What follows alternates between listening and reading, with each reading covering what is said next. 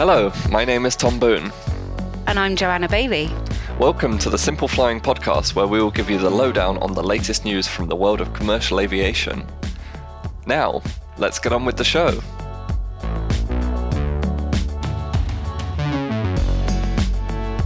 Coming up in today's show, industry body CAPA releases a stark prediction on the coronavirus impact on airlines, and Tom fills us in on the frequent flyer schemes from low-cost carriers.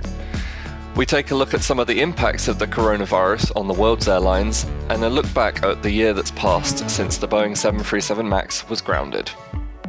And Air Tahiti Nui sets a new record for the longest flight in the world, and it was a domestic flight too. So, let us begin.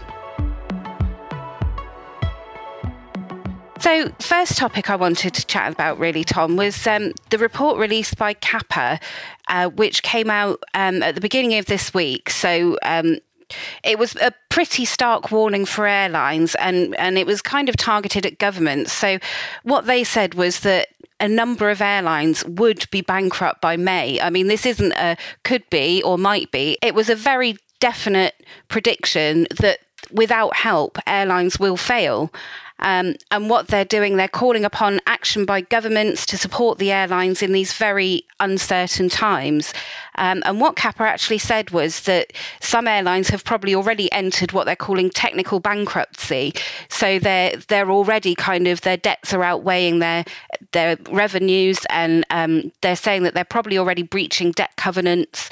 And that cancellations are outweighing their forward bookings. You know, you can believe that because there's so much going on in terms of flights being stopped and grounded and planes being taken out of rotation. And, you know, they're saying that one of the biggest risks at the moment is this lack of cooperation. And I think we've maybe seen that in Europe more so than in the US. Because although Trump kind of stepped up with an unexpected travel ban, at least it was the whole of the US. You know, here in Europe, there's various countries doing various things at different times. And, you know, one country's got its borders closed, another one's allowing certain people in and out. You know, and for airlines, it must just be the biggest, most massive headache to try and sort all this out, don't you think? Oh, I can imagine, yeah. I'm sure it is a bit of a headache, because I've noticed even from sort of a media perspective, when we're interacting with airlines, it's become a completely different story, because unless it's on the topic of the latest coronavirus news, they just they don't have time to sift through it at the moment. Yeah, but it's a shame, because there is other news going on, yeah. But it all pales into insignificance up against all the virus news that's going on. And, you know, as much as we try to present a balanced opinion on simple flying and to bring the other news as well, you know, without doubt, the stories that are getting the most traffic are the ones about the cancellations and groundings. So it's what people want to read as well. And I think it was really interesting as well that this crisis has become so bad now that it's even brought enemies together. You know, yesterday, the three big alliances, One World, Star Alliance and SkyTeam, all came together for a joint statement on saying everyone should help the airline industry if they can. And you know, it's bad when people who their very purpose is to work against each other suddenly come together. Absolutely. And we're seeing a lot of joined up thinking from sort of airlines in different areas of the world as well. I mean, the UK airlines collectively, you know, as a team, have called upon the UK government to provide a support or stroke loan package worth £7.5 billion so that they can kind of draw down emergency funding when they need to without having to go through the rigmarole of starting a new claim. And in the US just last night, well, maybe by the time this has gone out, this will all have changed. But just last night in the US, the big airlines got together and called for $50 billion worth of measures to try and help them survive. So what CAPA is calling upon basically is for governments to listen to their airlines and to really start taking some action to ensure we don't have too many casualties. I mean, I think, you know, one or two more casualties is almost a given at this stage, depending on how long this drags on for. But, you know, they're they're saying that governments really need to step up now to make sure that there's not as many failures as there could be. Maybe this will all have changed by Thursday when this podcast goes out, and America will have given their airlines 50 million and the UK will have given theirs 7.5 billion. But at the moment, nobody's really putting their hand in their pockets. You know, national governments have got an awful lot of money to find for other things like healthcare. And, you know, in some respects, you can kind of understand why airlines aren't necessarily high on their list of priorities of things they need to sort out. I don't think they necessarily deserve to be the top, because obviously, clearly the top needs to be dealing with this thing, but they certainly should be up there because there's other things that really can wait, whereas the airlines are really struggling. Like, they're going to be they're not obviously the top priority, but I would say they're sort of second or third up there. Yeah, and I think what was interesting in the CAPA report, you know, do go and have a read of it if you get a chance.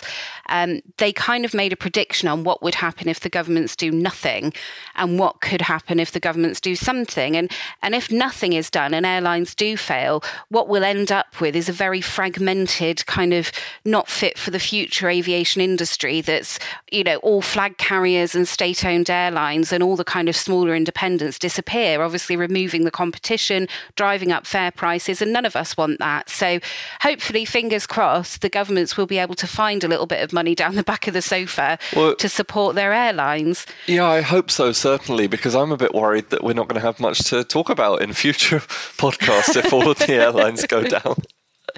That is a worry, you know, if all international flights stop, what are we going to write about on Simple Flying? But we'll have to wait and see. So we did want to intersperse the podcast with news that wasn't coronavirus. And, so Tom's got some interesting information break on something that's alternative to COVID-19. So here's our scheduled break on coronavirus. And I wanted to talk about low-cost frequent flyer schemes, which is something that's sort of around and not around, you know. EasyJet and Wizz Air currently offer schemes that cost around £200 to join. I believe EasyJet's is EasyJet Plus and Wizz Air's is Wizz Privilege Pass.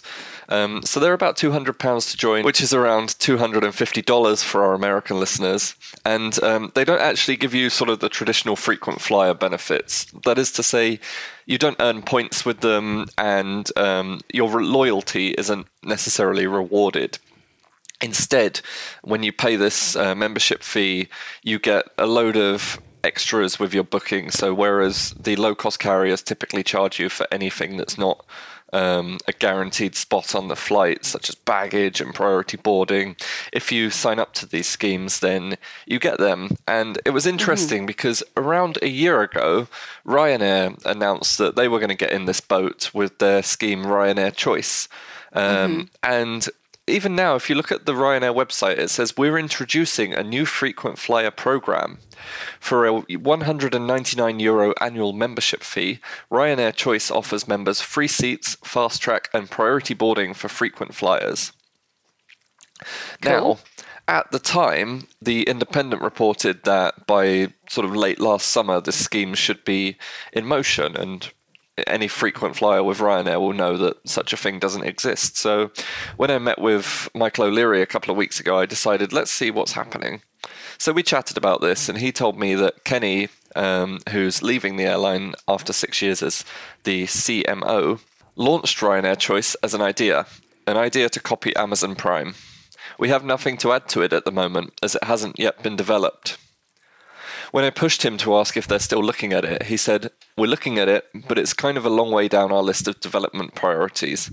And I'm sure it's got an even further way down the list with the ongoing coronavirus. Yeah. So it's interesting. I mean, do you think we'll ever see such a scheme from Ryanair, Jo?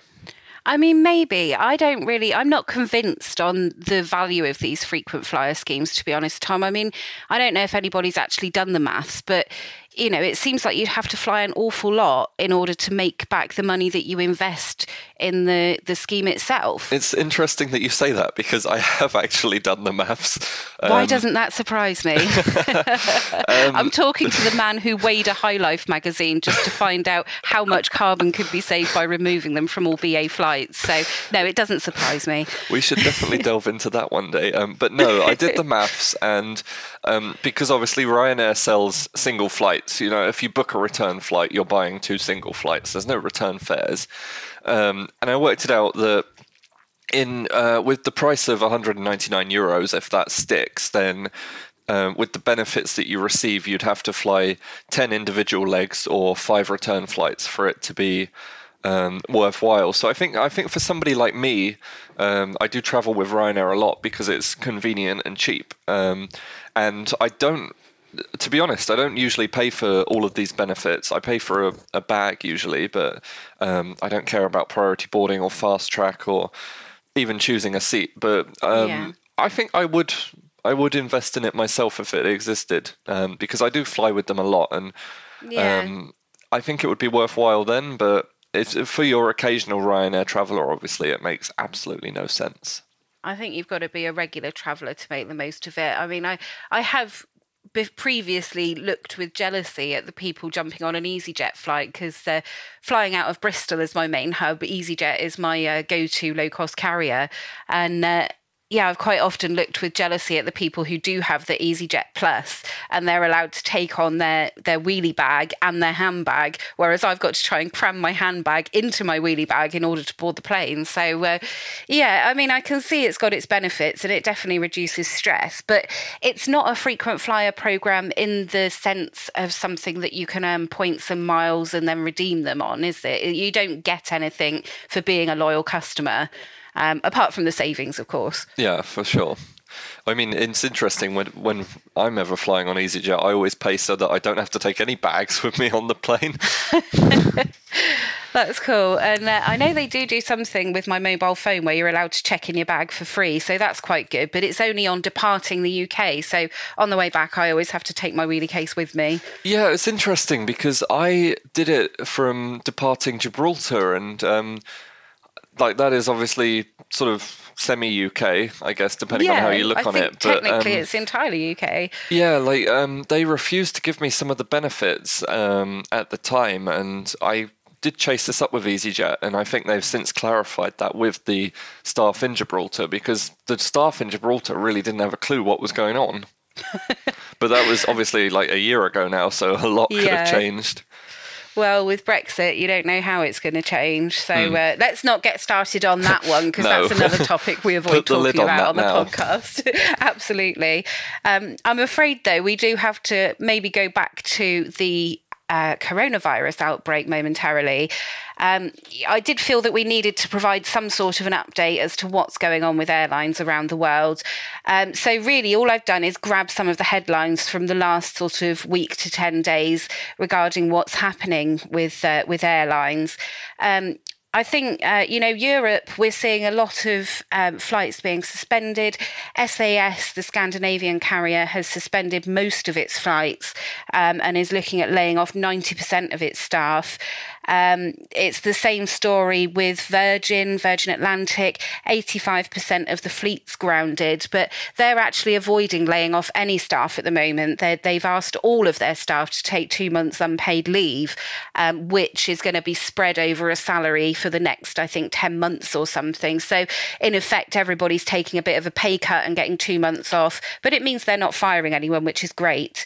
KLM is looking at axing 2,000 jobs and 40% of its flights. Air Baltic is entirely grounded. They've suspended all their flights. The all-business airline La Compagnie, did I say that right, Tom? No clue. La Compagnie, maybe. They've suspended everything. Austrian suspended everything. Lot Polish have suspended everything. EasyJet's looking at grounding most of its aircraft. And then across the pond, we've got in the USA, the big three carriers. Delta's grounded about 300 planes and is storing its wide bodies, including its lovely A350s. United Airlines is looking at a 50% cut in capacity, and is also looking at it's eyeballing getting rid of some people, which is sad. American Airlines has grounded most of its wide-body fleet. In other parts of the world, Cathay Pacific, just yesterday we got a report that it had sold 6 of its 777s on a sale and leaseback agreement with BOC Aviation. So it raised about $700 million through that action, which will obviously give it a little bit of breathing room, I guess, in these tough times. But it's leased them straight back, so it's not actually getting rid of the aircraft. And I think that's a kind of trend in Asia. You know, a lot of the leases are offering these deals to the worst affected airlines, and it's quite a good way of raising some liquidity without actually losing any of their fleet. So in the Middle East, obviously we talked a lot last week about all these airlines that are grounding their A380s. You know, when you think of the A380, you can't help but think of Emirates.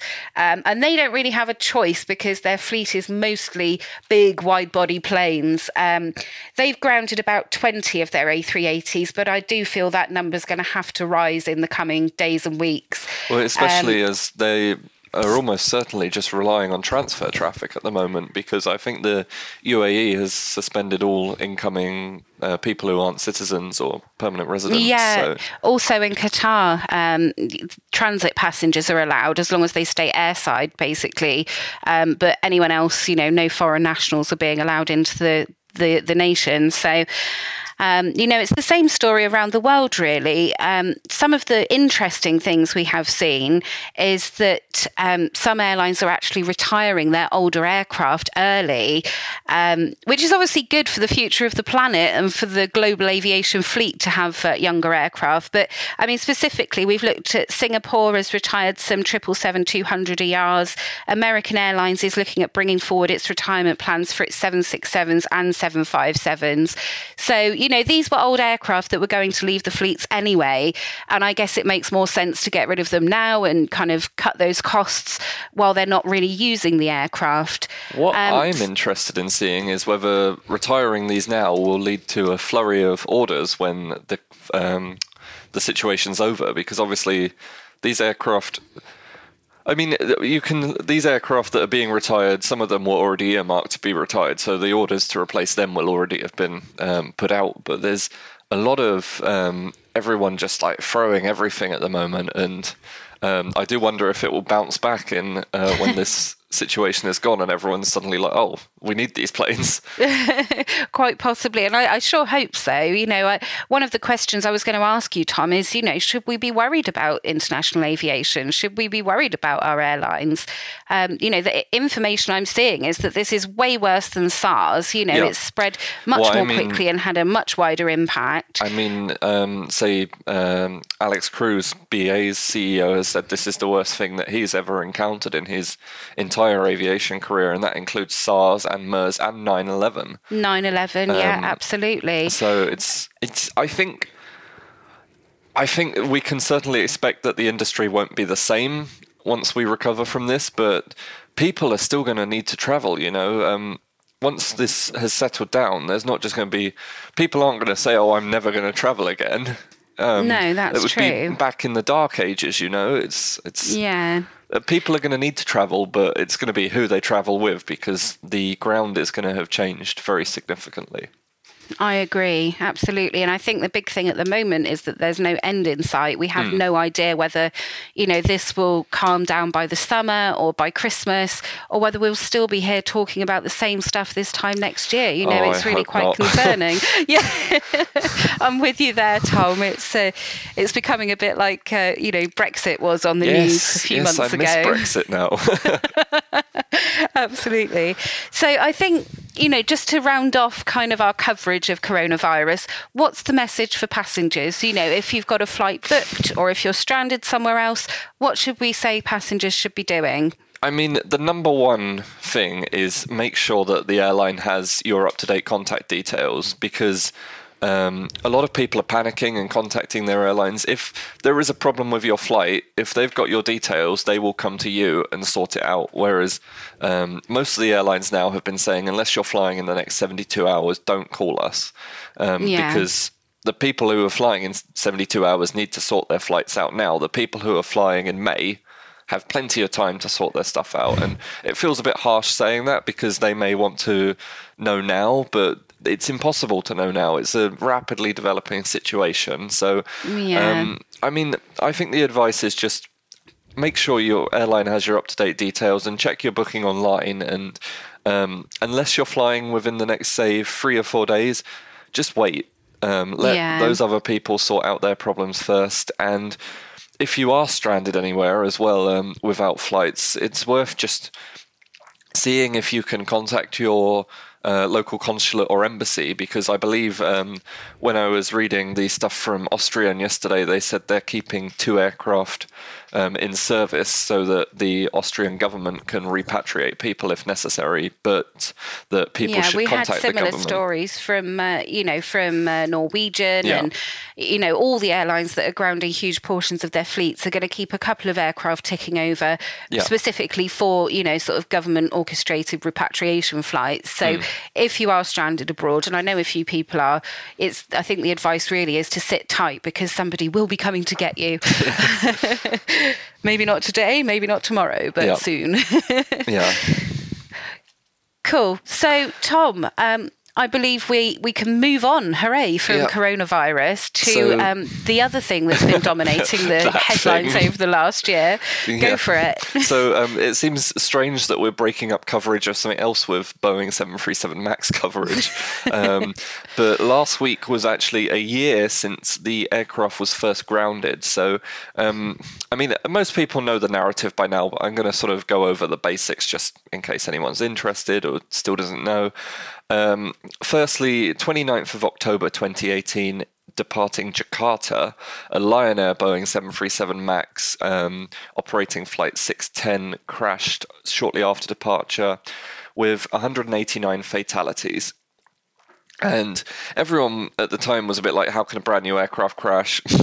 What's this all about? But nothing, there was no immediate grounding or anything because crashes happen and we needed to look into it and see what happened. But then on the 10th of March 2019, departing Addis Ababa, an Ethiopian MAX operating flight 302 crashed with 157 fatalities, bringing the total to 346. And what was interesting about this Ethiopian flight was very quickly similarities were drawn between that and the crash in Jakarta. And immediately after the crash, Ethiopian grounded its fleet of MAXs. But other MAXs were allowed to continue flying. And then the next day, sort of the first inkling that this was more serious than maybe people thought was the case when the Civil Aviation Administration of China grounded the aircraft. Yeah. And after they were that, the first, weren't they? They were the sort of, I think there may have been like 1 or 2 smaller people, because obviously like Ethiopia grounded them the day before, but I'd say the Chinese were the first big aviation authority to take action. And then again, like on the 11th, not too much happened. There's a couple more small people here and there saying we're not going to fly it anymore.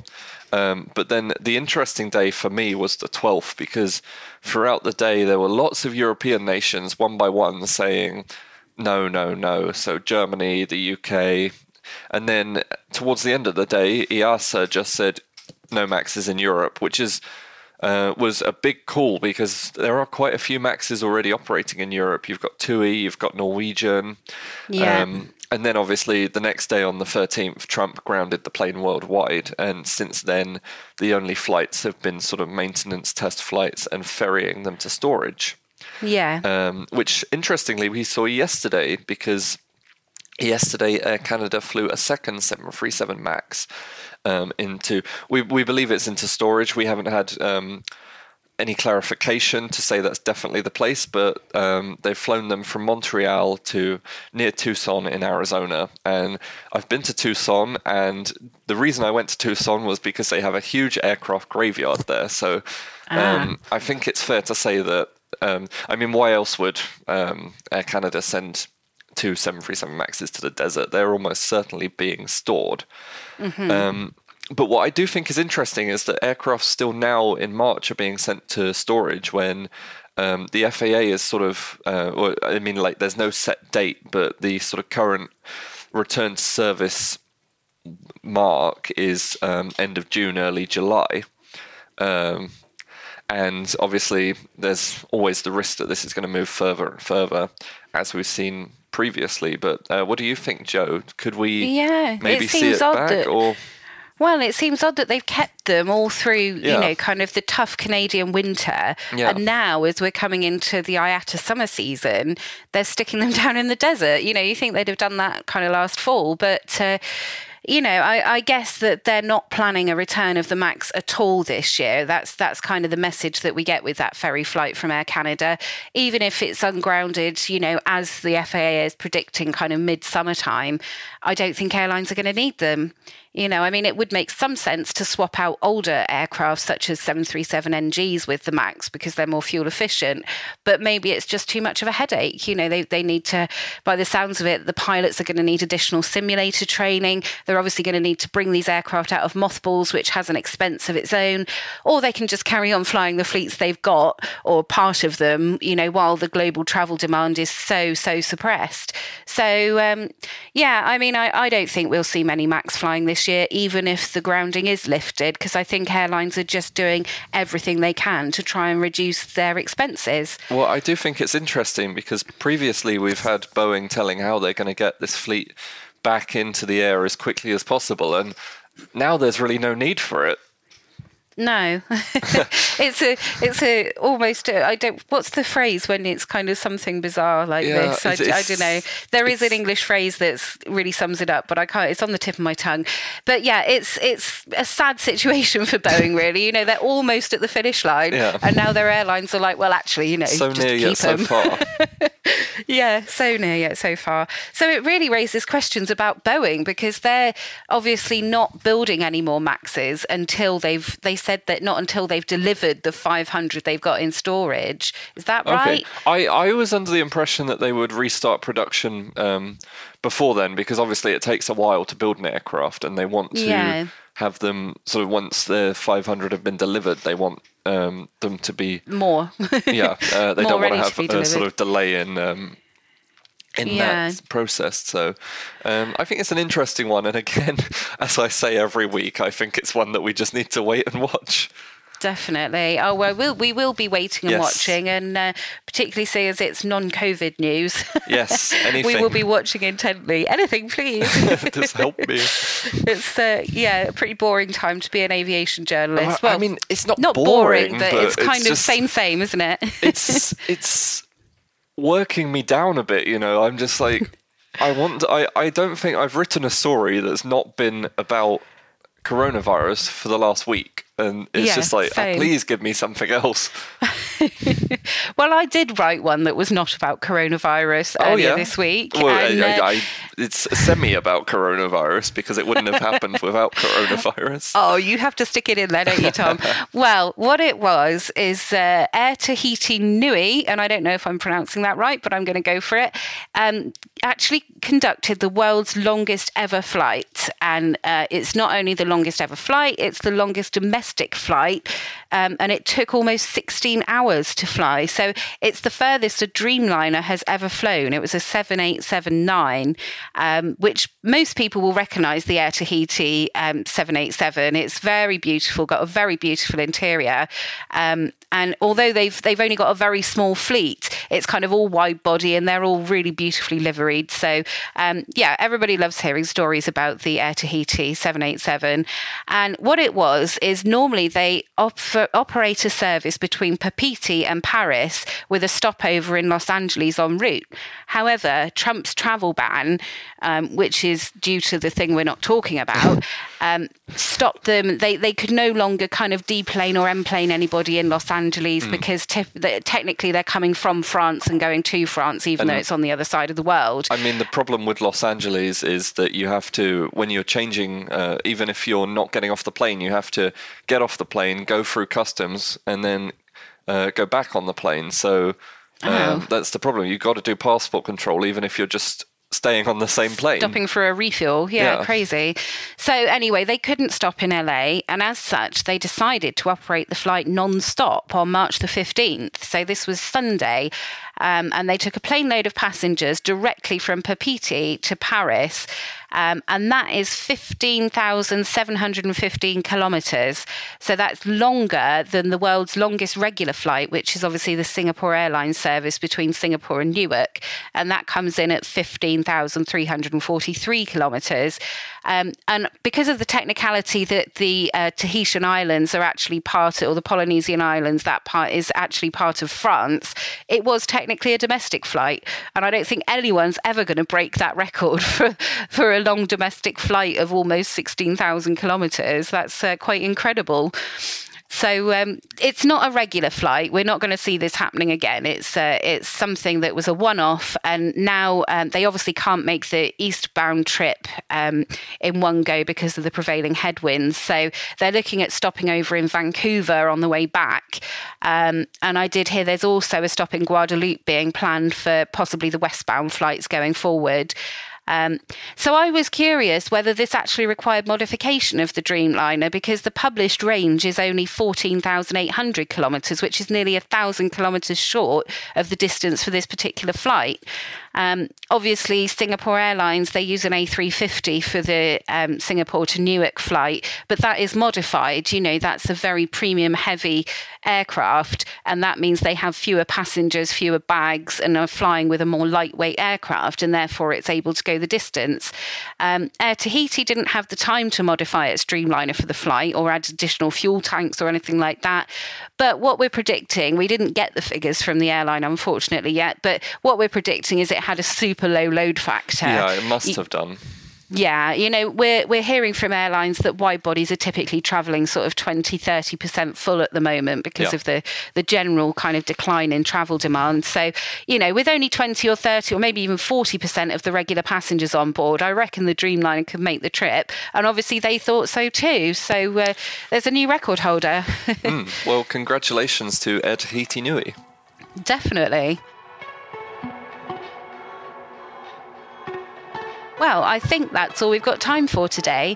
We hope you enjoyed the podcast, and we'd welcome any feedback at podcast@simpleflying.com. For more great content, you can visit our website at simpleflying.com or find us on social media. Simply search for Simple Flying. If you enjoyed this podcast, please leave us a rating on your favourite podcast player. Thanks for listening. Bye.